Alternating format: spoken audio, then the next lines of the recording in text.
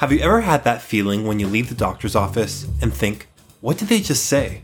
Or have any burning questions you didn't have time to ask? Or, I don't remember anything that just happened in that appointment. Or even, were they speaking my language? Yeah, us too. That's where we come in. We're the podcast dedicated to helping you understand what your doctor said about that thing you saw your doctor for in the first place. We understand it can be an information overload. We're here to help. I'm Dr. Josh Fletcher, a family medicine resident at North York General Hospital in Toronto. And I'm Jake Bloom, the person who doesn't know what's happening at the doctor's office. Welcome to Dr. Dictionary.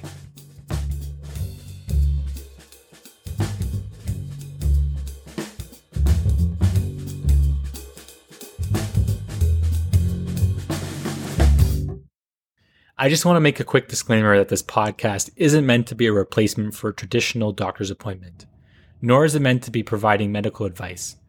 Rather, it's meant to be a supplement to your doctor's visit and explain why your doctor asked what they asked and help you explain the diagnosis and common treatment plans. Lastly, doctors often have very different styles and approaches to a patient and their diagnosis.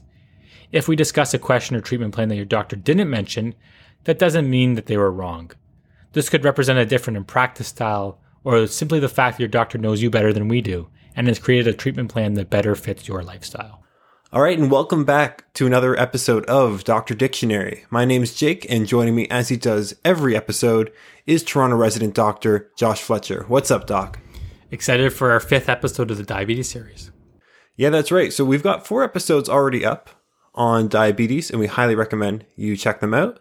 Our first episode was on the basics of diabetes. Our second was on screening, blood work, and diagnosis. Third episode was on the treatment. And 4th episode was on the complications of diabetes. And this episode will focus all on hypoglycemia. First of all, what does that even mean, Josh?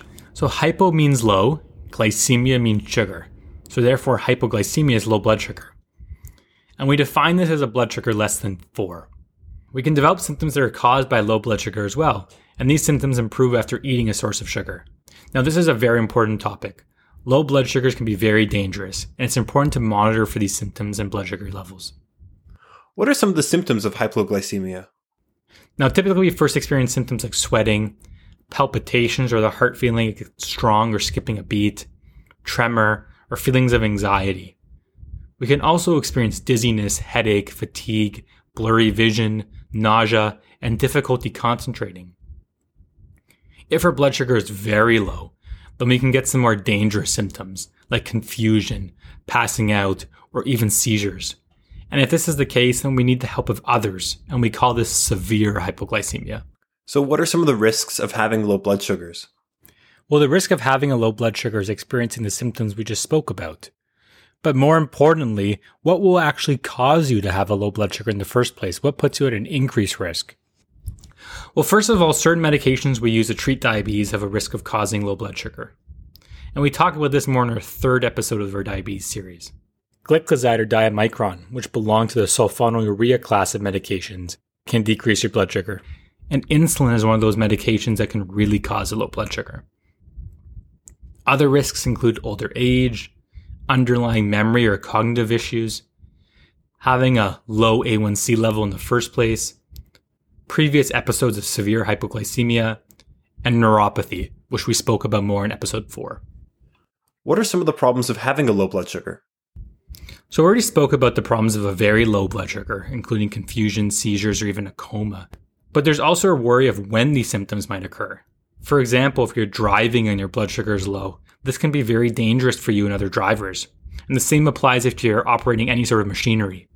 So am I always aware when my blood sugar is low? So not necessarily. There's something called hypoglycemia unawareness, which is very dangerous. And it is what it sounds like. You being unaware that your blood sugar is really low. And you really only notice a low blood sugar in this case when it's too late, when you're confused or have a loss of consciousness. And risk for this include underlying neuropathy, having frequent episodes of low blood sugar, previous low blood sugars that same day, or certain medications.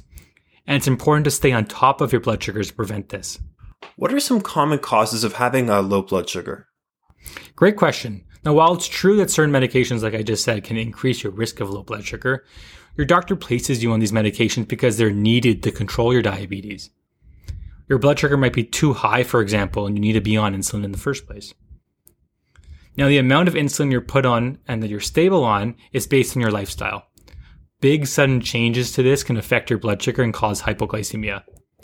For example, missing a meal, skipping a meal, or eating less than usual. Exercising a lot more than usual at one time. Taking too much of your medication by accident. Or even drinking alcohol can cause your sugars to go down.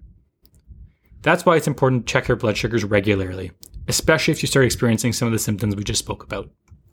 What's the treatment for hypoglycemia? So you can imagine if your blood sugar is too low, we want to increase it. We go by the rule of 15. This is an easy way to remember it. We want 15 grams of a fast-acting carbohydrate. So, for example, 15 grams of glucose or sugar in the form of tablets. Your doctor can help you get these.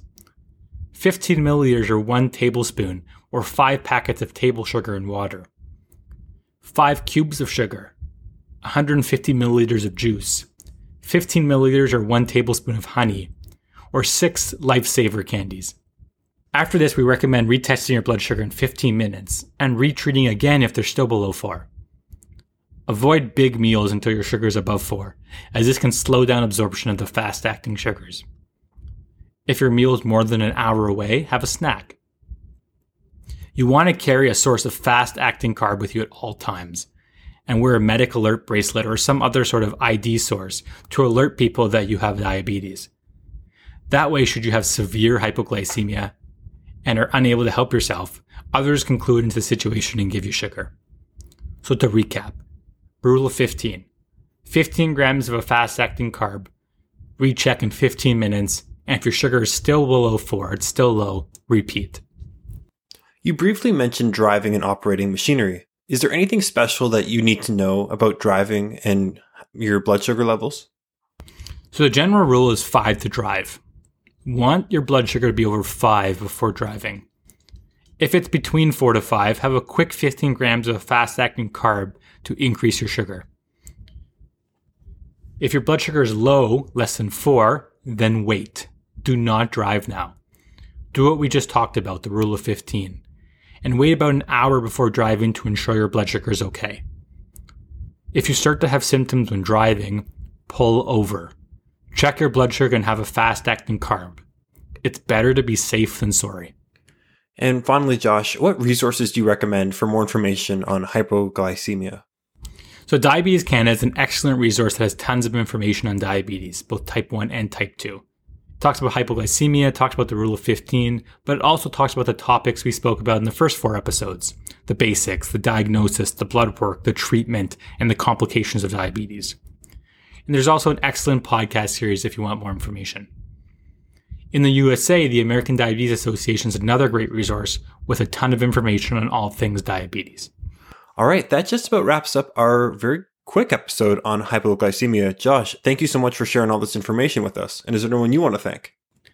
I'd like to thank Dr. Wyman, a family doctor at Leslie Medical Family Health Organization, for peer reviewing this episode, as well as Nick and John Bragagnolo for recording the original music.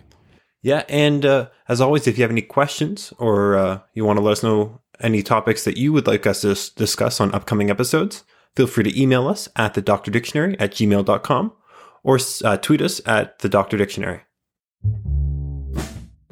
Stay tuned for our next episodes on diet and exercise and diabetes. Thanks for listening.